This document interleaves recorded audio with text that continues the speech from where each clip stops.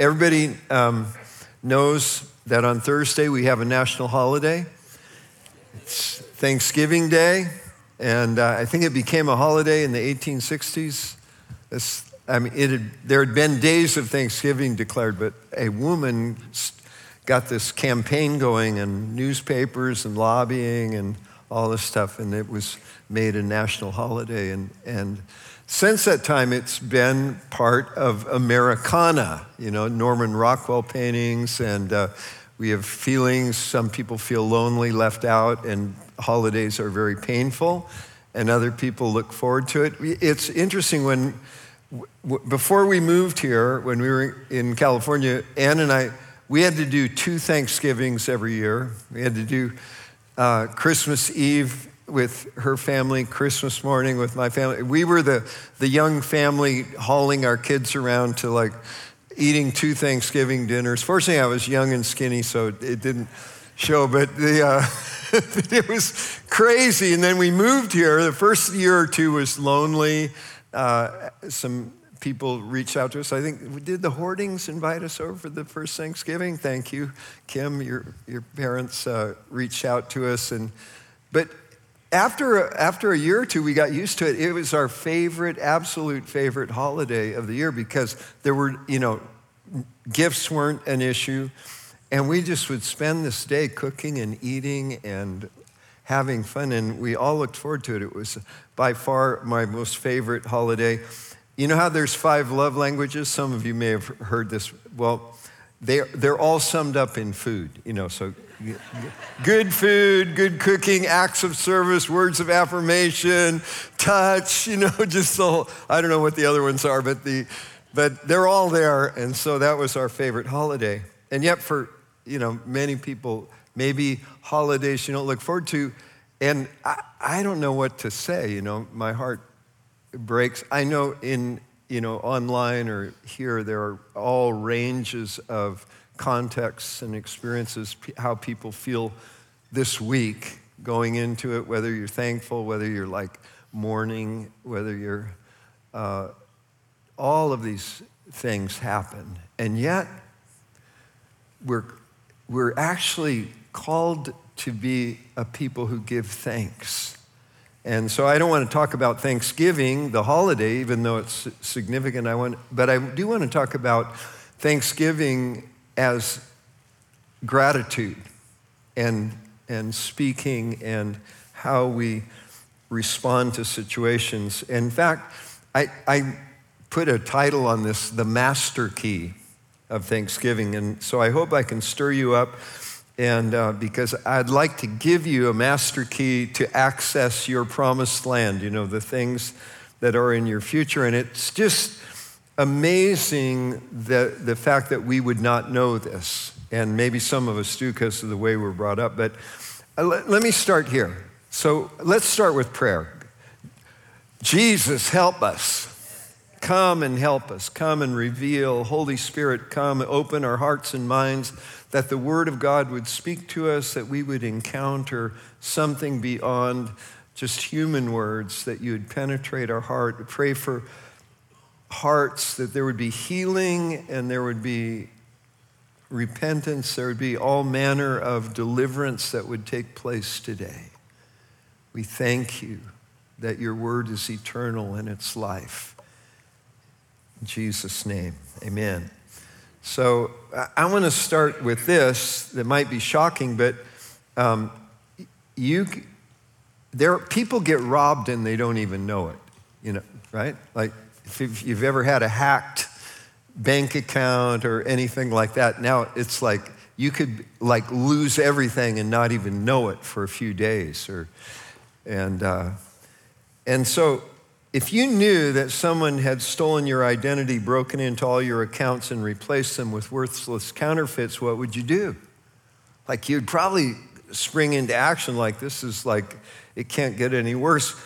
And if you knew it robbed the future generations of the wealth that would have accumulated, what would you do? Would you do something about it? Well, first of all, before we understand if we've been robbed, we have to see what we have. And so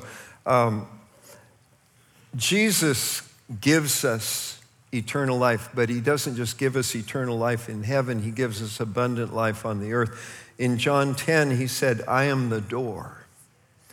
And if anyone enters by me, he will be saved, set free, healed, delivered, and will go in and out and find pasture. And so, saying prior to entering in through Jesus, we're not saved, rescued, delivered, healed. We're living in a life that's been reduced by sin.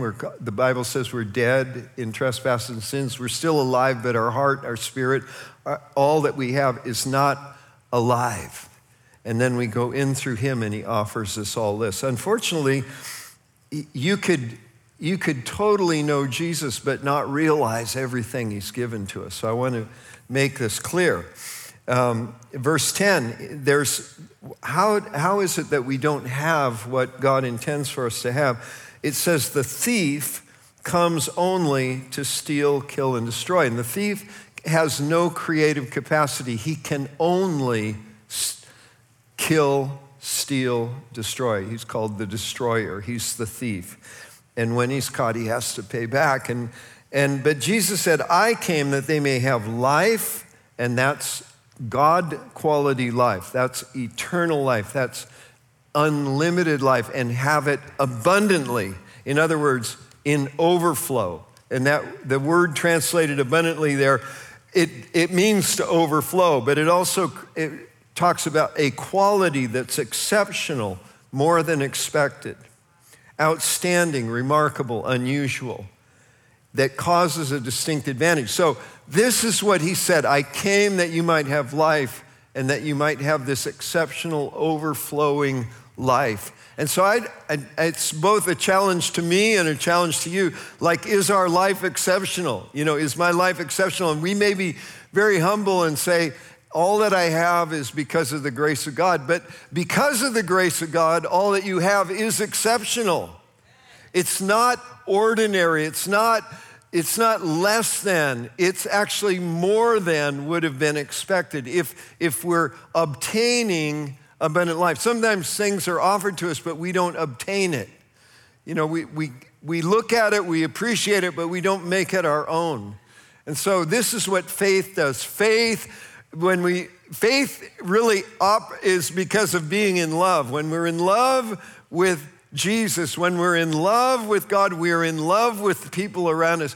And in that love, faith comes to such a level of trust that the things that are just hoped for, envisioned as possibilities, become our own possession. And we obtain it by faith before we obtain it in this realm. And so many things we obtain by faith we won't see until we pass out of this life into eternal life. And it's just like there's no end to it. There's no end to it. And so whatever you were told about your life, whatever just cut you down to, well, you'll never amount to much. In my family, my older brother was a high performer. He was a straight A student. He was real smart in math and science. Then on top of that, he was handsome and he was athletic, and he didn't like me very much. My mom used to say he would have been a perfect only child. I came along almost 4 years after he did, so he was like this blonde-haired, tow-haired, blonde-haired, blue-eyed little handsome boy. And I love him. I loved him. I had the privilege of leading him to the Lord before he died too young. But he actually didn't obtain all that he could have, because, until the last few months of his life, he had lived in rebellion to God's calling on his life. It was obvious. And I was in rebellion toward God's calling on my life until I was 21. Jesus came to me. But then when I met Jesus, I was all in. He was all mine, I'm all his. And so where my brother would just think I would never amount to anything. I was a goof off, I was a rebel, and all of these things. But what God does when he meets us And what he makes available to us is called abundant life. And you might not think that you're doing all that you could do, but I'm telling you, whatever you're doing now is more exceptional than would have been if you hadn't known the grace of God. But the question is, are we accessing all the benefits of abundant life? I mean, this is like, okay, you've been robbed. Maybe you didn't know you were robbed, but if you're not living an abundant, exceptional life, there's a degree of robbery going on. Maybe it's just parasitic, just like you're toned down 60% of what you could have been, 70%. What could we say? Don't settle for that? Because, this is called being lazy. Like, oh, it's good enough. I just like, what if we redeemed the time knowing the days are evil? And that even in this dark world, we were like lights shining with exceptional access to the fullness that God has for us. Okay, now, so second point, this is all pretty elementary. You were created for a good life. And even if your life is marked with suffering, when we're in Him, what looks like suffering to the world around us becomes a place of rich intimacy that no one else can access.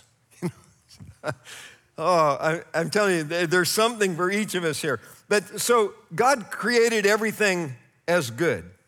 All of creation is waiting to deliver the good.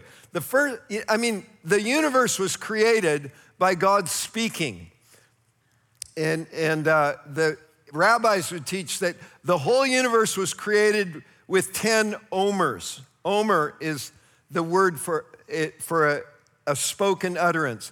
And so 10 times in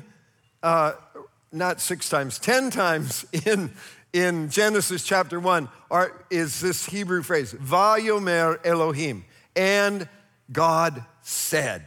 And whatever he said, he saw, because what he said became. Now, if humans were made in the image and likeness of God, is it possible that what we say determines what we will see? Say, I'm going to make this creature in my image and likeness, and among all the creatures, only the human will have the capacity for rational thought and speech. And that what comes out of their mouth is what they will see. And I'm not trying to be metaphysical here, but I'm saying, because when you are now living in abundant life, when you're not in abundant life, all of this is hampered and restrained. When you come to faith and you begin to say the things that God says, say the things that He's on your mind, then this stuff will become in reality. And I want to show you how practical this is. We could say this building or this part of the building that we're in was built, I believe, in 2003. We had moved into is that the right number, John? Okay, good. See? Even though my years are adding up, my brain is still working. Okay, so sometimes. Most of the time. Anyway, so we moved into this building, but we didn't have a big room to meet in. And so after a while, we realized, man, if we don't build something, people are going to get tired of coming into this strange building, going downstairs in this room, and some people in the theater. And so we could feel it. And so we began to say, we need to build something. And one day, I remember Heidi Baker had been here, and I think maybe we hosted the first Global Voice of the Apostles conference ever, and in our little building, and there are 1,700 people crammed all through all different rooms, and we had video production going so we could do, and then we had ministry teams in every room, and it was wild and holy and glorious. And when everyone left, I got up on a Sunday morning and said, we need to build something so we can all be together. And when I said it, I hadn't talked to anybody, and some people were like, why is he saying that? And some people say, did you talk to and so I thought, well, no, but it just came out of my mouth. So as soon as I got home, I called everybody. I said, what did you think? They said, that was God. That was God. That was God. And in addition, that morning, there was a man here who we didn't know yet named Denny Fraker he said, I have a ministry. It's building church buildings and saving them a lot of money. And so he said, are you serious?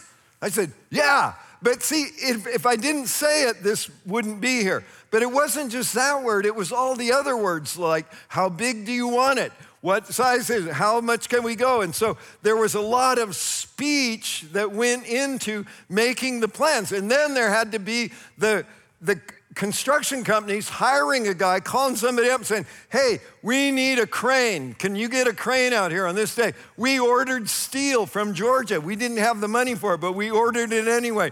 Had to be paid when the truck got there. But we ordered it because this is a funny story. Before we started, we thought we were smart. We met with the bank. We said, hey, would you loan us? I forget what it was, but it was enough to build this part. Would you loan this to us? Because we want to build. And they said, yeah, we will. They said, when do you need it? We said, right away. And when even though our banker, who we still love, and we still do, they're spirit-filled Christian guys, they were driving back to the bank and they were laughing. They said, they're not going to get that thing started. It's going to take them forever to get the permits and blah, blah, blah, blah, blah. So we have spent all our money. We've got compacted dirt here, which, by the way, came from Hershey Med Center. That's why there's healing here, not because, anyway, God did all these things. It was a rainy summer. We got it under roof, but we didn't have it under roof at this point. We just have dirt, and we spent all our money, and we've got the walls up. And the steel is on the way from Georgia. And we said, hey, it's sort of weird. We never got a checkbook from the bank yet, even though they told us we borrowed this money. So we called them up and said, where's the checkbook? They go, what are you talking about? I said, well, you said we had the loan, no problem. They said, yeah, well, we didn't think you need it. When do you need it? We said we need it on Thursday. They're like, what? Because then there's some huge penalty. You get trucks full of steel sitting here, and you're going to pay like a few $1,000s a day while they sit there. And so he said, well, I'll call the loan committee. And we got the loan overnight. And they brought the thing, and when they came to deliver it, they looked and they saw it. They said, you guys really believed us, didn't you? Yes. But anyway, so there were a lot of words that went into bringing this, and it's true with every one of you, in your family, in your business. If you have a family, you had to at least speak some words, or you wouldn't have a family. If you're wearing clothing, somebody spoke words and said, hey, let's make a jacket, let's make some pants, let's make a dress. So it's human nature. It's the image of God. So why am I saying all this? Because there are things that are waiting in our lives until we speak them and start the ball in motion. And usually it's more intentional than when I stood up and said, we need to build something. But you know what? It was the Holy Spirit, because there was a roar that went on, I don't know, for like 2 or 4 minutes. It was like supernatural, like everybody's going, yeah. And there was more noise there than there were people. And it was kind of awesome, scary, until on the way afterwards when people said, did you get permission to say that? And I went, no, I'm not sure. Anyway, but so it's not only directly divinely inspired speech, but just in everyday life. You go to a restaurant. If you think you're going to sit at a table and they'll bring you what you want without saying anything, you're mistaken.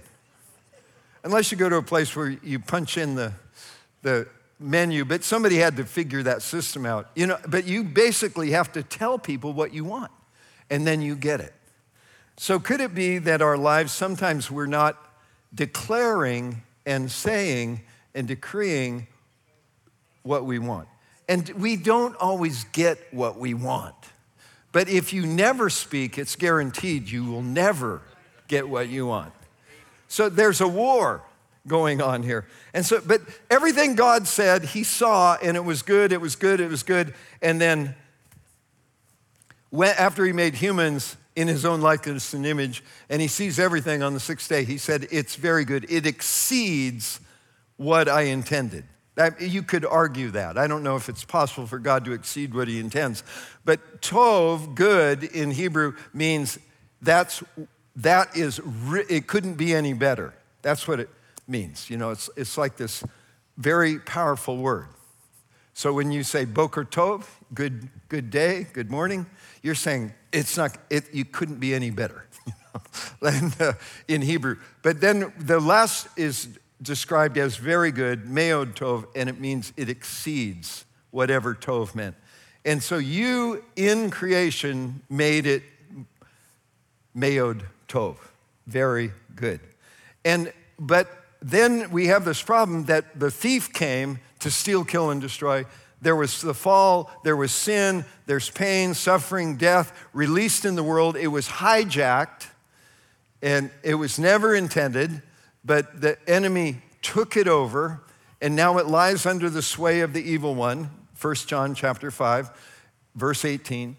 But it doesn't belong to him. It's just under his dominion until the Lord saves you, and when we come to him in faith, we become a new creation, and we were formerly darkness, and we become light. Why is it important that we become light? This is Ephesians chapter 5, verse 8. It says, at one time we were darkness, but now you are light in the Lord. So I'm in the Lord, and I'm light, because light is the beginning of creation.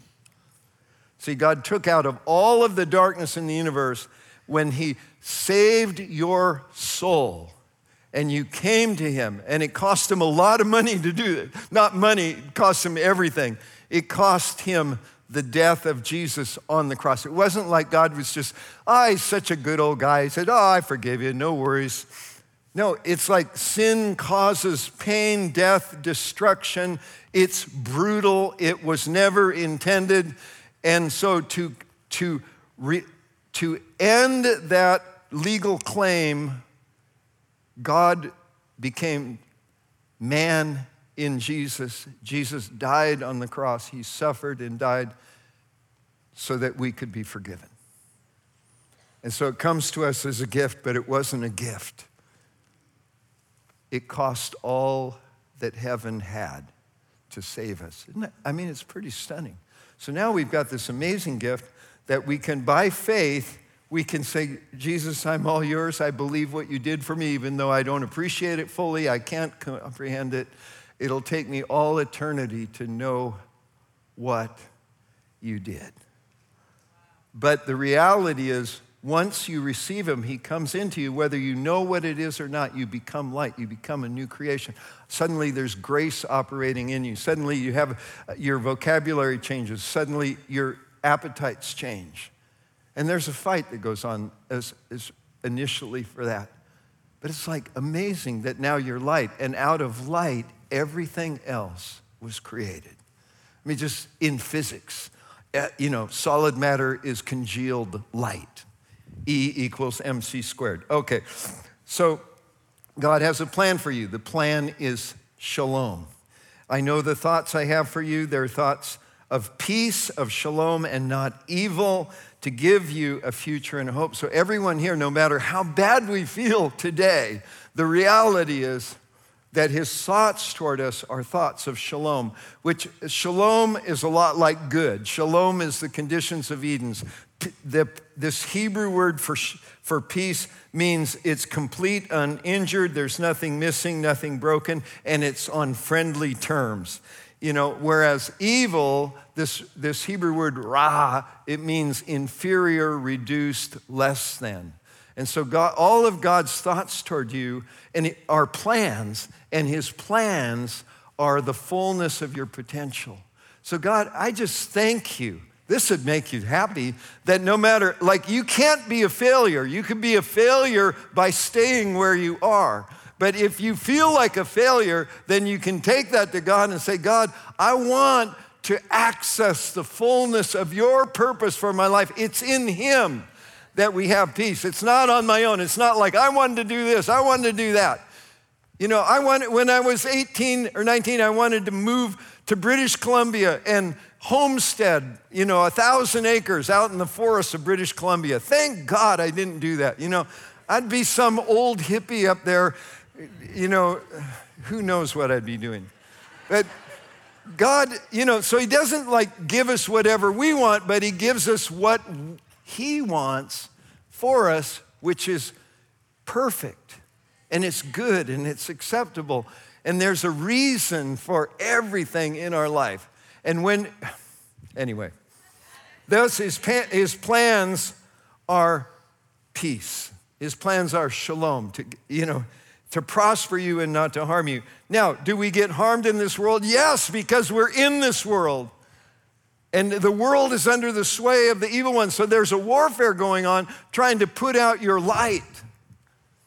And there's something so powerful when we experience stuff that's ugly and terrible and painful, when we respond with worship, when we respond with praise.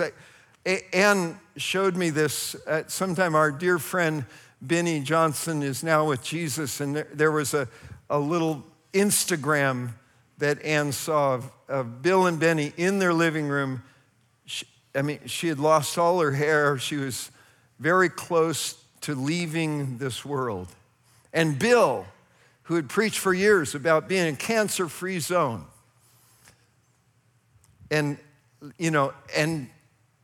how many know a battle doesn't invalidate a message, So he's there, and he's got his arm around Benny.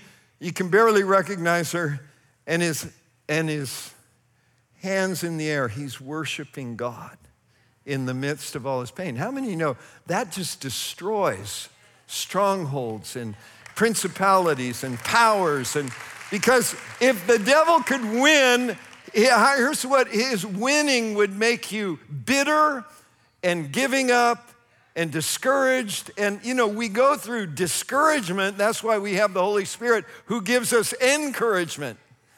So in this world, I continually need to be filled with the Holy Spirit. Okay, so now you know why the world's a mess, even though you're the light of the world. And it's like, why our response must be a response that goes to truth, and a response that speaks life and peace and hope, and because we are in him. We're in him. In this world, we have tribulation. Jesus said, be of good cheer. I've overcome the world. And he gives us his peace. He gives us his shalom. So it's a supernatural gift we get from him. It's not like now everything in my life is perfect. No, it's still a mess. But it's like inside I have this sense of well-being. 1969, May 1969, my freshman year at UC Berkeley had been all riots. Riots in the fall, riots in the winter, People's Park riot in the spring.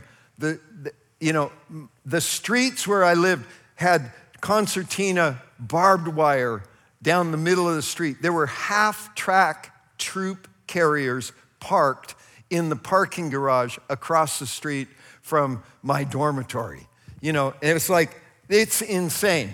Tear gas, been tear gassed multiple times. Friends of mine have been shot with bird shot, and one friend of mine who was legally blind, he could see, but he couldn't see good enough to drive a car or anything, was shot with double-aught buckshot through his leg. Fortunately, it didn't hit the bone. And so this is my life, and I hear the word on the street is on Memorial Day, there's going to be this huge confrontation. So I hitchhike up to the Sierra Nevadas mountains, and I have this bright idea that I'm going to hike through the high Sierra wilderness at about 60 miles, and then I'm going to hitchhike down the next highway north of Highway 120 that goes through Tuolumne Meadows in Yosemite and surprise my parents. When you're 19, your brain is not fully developed. It's like, oh no, I won't tell my parents where I are. What happened to him? I don't know, he disappeared. I told my friends, I'm gonna hitchhike to Yosemite, I'm gonna hike through from Tuolumne Meadows over through this immigrant wilderness area, and then I'm going to surprise my parents. Oh, good idea, because when you're 19, your friends' brains aren't fully developed. So on the way there, a guy picks me up hitchhiking, and we get in a car wreck going up this grade, new priest grade. And it's a head-on collision, boom. And I hit the dashboard of the car, and fortunately, that car saved this lady from going off the cliff. She was driving this great big Oldsmobile, Olds 88 or something, and the brakes failed. She's going downhill, and she would have gone off the cliff, but she hit our car instead, saved her life. Hallelujah. But the guy driving my car told me, he was a nice guy. I said, hey, what do you do? He says, I'm a chemist. I said, oh, what do you make? He said, LSD. And I said, why are you going to Yosemite? He says, I'm going to meet this guy. I've got like that. I don't know how many hits of LSD he had in his car, thousands. So I'm thinking, okay, I've got long hair, and I'm in this car with thousands of doses of LSD that's just been in a wreck. And when the highway patrol gets here, this was before cell phones, so it took a while. Probably they're going to ask me what I'm doing. So I just started walking up the road because I just wanted to go up in the wilderness and hike, So I hitchhike the rest of the way. I get there and I broke a rib and I'm in pain and I think, okay, I can't hike 60 miles. Probably would have drowned anyway from all this melting snow. But that night, God encountered me for about 3 hours. I didn't know it was God, but it was like the universe, the size of the earth. All my problems were small. I could see all the way across California, see the fog on the coastline, could see the lights light up when it got dark, saw all the stars come out because I'm at almost 9,000 feet above sea level. It's crystal clear. And I just realized all those riots don't mean anything. Somebody made all this, and it's going to be okay. Now, I didn't know Jesus. I didn't know his name. I could say I was an anti-Christian at that point because I had my own Eastern religious views. But that was the beginning of him bringing salvation into my life. Just saying. And so, okay, wrap it up here. So no matter what situation we're in, even if you've been tear-gassed, you're in riots, and you have a broken rib, and you're up in the top of the mountains with a bad plan, God has something better planned for you. Even if you don't know his name, he's still working to bring about his plan. And so if you're here, you know who Jesus is, you know all this. So how do you get into your promised land? That was the beginning of my accessing the future of my life and all eternity. And so is there an entry point? Yes, there is. It's really simple. Psalm 100, verse 4. You know this verse. We enter his gates with thanksgiving. Jesus said, I'm the door. How do you get through the door? See, because once you go in, you've got unlimited access. And it says, Psalm 100, verse 4, we enter his gates with thanksgiving and his courts with praise. How do we enter? We enter his gates with. So when you say thank you, you mean the gate swings open? That's what I'm saying. When you say, thank you, Jesus. Now, you may just say it, not even think about it because it becomes part of your language. But I'm telling you, every time you say thank you, there's like this little, even on a physiological basis, when we say thank you, we're acknowledging good around us, and it releases this little chemical burst in our frontal cortex frontal cortex. I don't know if anybody's there. I don't know what a vortex is, but okay. Frontal cortex, and it develops this part of your brain called the joy center, which I think must be where love and faith abide. It's just my thought. Anyway, so when you say thank you, it not only makes you happy, but God hears it as faith, and the gates swing open. And then we come into his courts and we begin to celebrate him and, praise him with Which, when you're praising, it's very interesting. In Hebrew, thanks, the word is todah, and praise, one of the common words used is yada.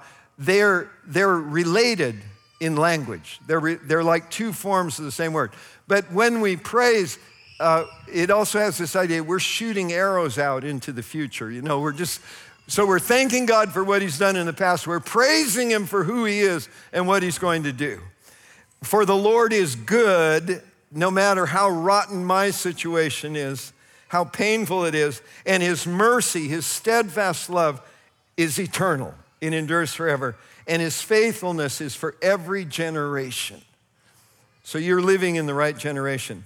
So a gate takes you into a different realm. It takes you into a different jurisdiction. If you're trying to get into a country, you can't just get in. Although in our country recently, they tore down the gate, which is really bad. But anyway, normally when you get to a border, you have to go through passport control, and they want to know who you are and what you're doing there before they open the gate into their country. And so it's the same, like if you want to access the potential and the promises that are there for your life, God's plans for you are all peace. They're all shalom. But we don't access them until we say thank you or some equivalent thereof. And so when I acknowledge that God is good and that his mercy endures forever. And here's the thing, we get bugged because sometimes there are scriptures that are really hard to live with in the New Testament. 1 Thessalonians 5:16, rejoice always. 17, pray without ceasing. Yeah, you have to pray in a different way than you're thinking to do that. And 18, give thanks in all circumstances. This is the will of God. If that's not impossible, Ephesians 5:18 says something that's very possible, and it's kind of apropos since Thursday is Thanksgiving. Do not get drunk with wine. Just don't do it, period. Okay, don't get drunk with wine and wherein dissipation, etc. But instead, be filled with the Spirit. So, can you imagine God of the universe, the Spirit who hovered over the darkness, comes and fills you? And it's like, this is a choice. It's a choice to get drunk with wine. It's a choice to be filled with the Spirit. So can you imagine this? And this won't cost you a hangover the next day. It won't. And it won't cost you any money because Jesus paid the price. So you get down, you say, Holy Spirit, fill me. I do this every day. I say, Holy Spirit, fill me. I think I need to do it like every 10 minutes because I leak bad sometimes. But do you understand? When you Holy Spirit, you know why he comes? Because you're his temple. You're just, so be filled with, okay, I haven't gotten to the hard part yet. Verse 20, giving thanks always and for everything to God the Father in the name of our Lord Jesus Christ. Do you think no way. I am not gonna thank God for that. That was bad, that was evil, that was terrible. But here's what we don't know. Remember, thanks and praise are two forms of the same word in Hebrew. Todah is thank you, yada is praise, are forms of those words. So when he's saying, give thanks for everything, in his Hebrew mind, he's saying, I am gonna praise God no matter what happens. He's not saying, oh, thank you, I want more. He's saying, God, I don't care what happens. You're King of the universe. You're Lord of creation. You're the Savior of my soul. You've come into me. You've changed everything, and I will not stop praising you. I will sing in the jail at midnight. I will be like Daniel when the law gets passed against me, that if I pray, I'm gonna be fed to the lions. So I go home, I open the windows, I get on my knees, and I say, thank you, God, I love you. See, he's not saying thank you like you're stupid, like, oh yeah, hey, thank you, hit me again. run over me a second time. No, you're saying, God, in the midst of all this pain, dysfunction, disappointment, toxicity, horrible stuff, I will praise you. I will give you glory. I think if we understand that, then we can go, oh, okay, giving thanks always for everything to God, the Father. You know what it is? It's an act of defiance toward the darkness. It's saying, well, you may look like you're winning, but you're not. Your days are numbered, and the King of Kings and the Lord of Lords is in me. And the life that's in me is eternal, and you can kill my body, but you can't kill this life, and you can't stop this message, and you can't keep Jesus from coming back and claiming every square foot of this earth as his own, because he said, as truly as I live, all the earth will be filled with my glory. Shakaba. That's what I'm saying. Okay, so, oh good, you're here. Everybody else, you can stand up. I'm just saying, like if we understand this, this might help us be light in the darkness when we go. And some of us have awesome, wonderful Holy Spirit families, and when you get together, it's like heaven. And it's great. We're looking forward to our Thanksgiving. You know, unless something really crazy happens, it'll be awesome. But I know some people, it's like, do you know who I'm going to be having Thanksgiving with? Uncle Harry's going to get drunk, and then he's going to start picking on Susie, and then she's going to react, and by the whole thing, people are going to be throwing food at each other before we're done. And I'm saying, no, you will go there and you'll be light. You'll be peace. You'll be carrying the presence of God with you. Don't get trapped or caught up in it. Just say, God, you're good. I'm trying to paint a really bad picture, but anyway, you have this power in you. And the same brilliant God who made all creation to praise him is now in you. And I'm telling you, when you're there and when you just stay in that place, I'm going to give thanks. I mean, I'm probably not going to say, thank you for this chaos right now. But inside you're saying, God, you're good. You're good. Your mercy endures forever. Bless the Lord, O my soul, and all that is within me. Bless his holy name. Bless the Lord, O my soul. Forget not all his benefits. Do you understand? He forgives my sins. He heals my diseases. He loads me with benefits. He bears my burden. Oh, thank you. Do you get it? Okay, so that's all I'm saying.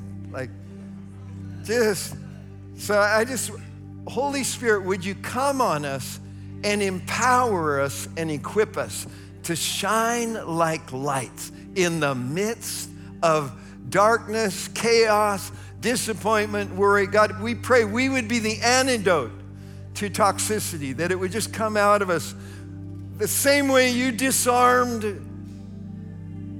those who disputed you, God, that you would give us clever words that are unexpected, that just turn the course. God, we just pray there would be salvations, there would be healings, there would be deliverances around Thanksgiving tables. There would be lives that are changed, God. We just pray there would be a release of your Holy Spirit during these months of November, December, January, these darker months of the year, God, that there would be an outpouring of your Spirit, that we would be empowered, that we would sense your presence. You feel how accessible his presence is to you. You're the temple of the Holy Spirit. You're the light of the world. You have the gospel of the glorious God inside you.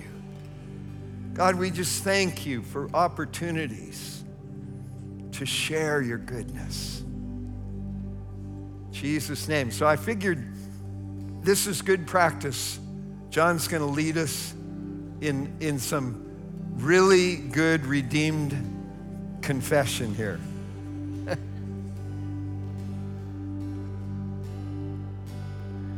The sun comes up It's a new day dawning. It's time to sing your song again. Whatever may pass and whatever lies before me, let me be singing when the evening comes. Bless the Lord. Bless the Lord, oh my soul, oh my soul. Worship His holy name. Sing like never before, oh my soul. I worship Your holy name. You're rich in love. You're rich in love, and you're slow to anger. Your name is great, and your heart is kind. For all Your goodness, I will keep on singing. 10,000 reasons for my heart to find.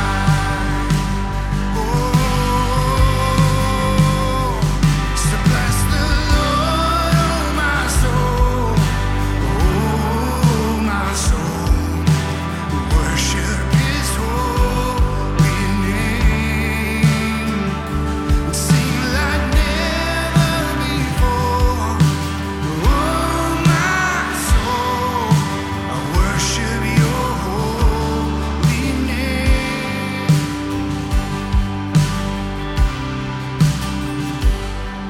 And on that day when my strength is failing, the end draws near and my time has come, still my soul will sing Your praise unending.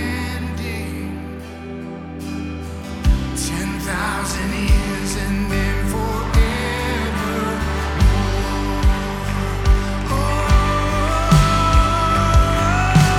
Bless the Lord, oh my soul, oh my soul. Worship His holy name. Sing like never before, oh my soul. Worship Your holy name. Worship Your holy name. Worship Your holy name. Amen. Amen.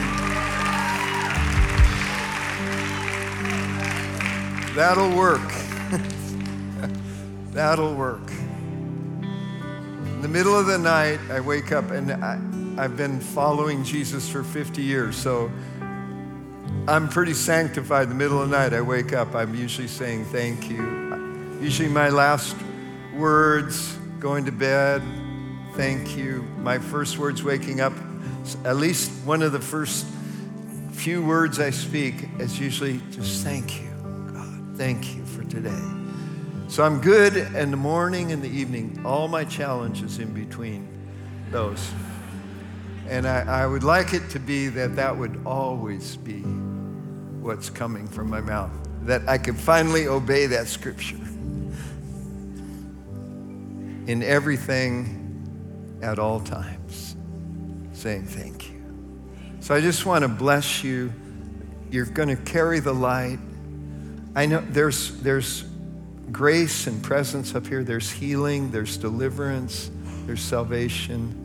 Be a ministry team. If you don't leave here, if you're feeling the tug of the Holy Spirit on your life, if you're not right with God, don't leave here not right with God.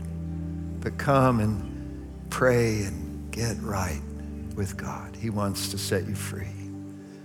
The rest of you, the Lord bless you, keep you, make His face shine on you every day this week. that he'd be gracious to you, that you know he's hearing your prayers. His face is toward you. He's waiting for you to speak. And then his shalom is on you. In his holy name of Jesus, amen, amen. God bless you. Have a great Thanksgiving holiday and a great week. Amen.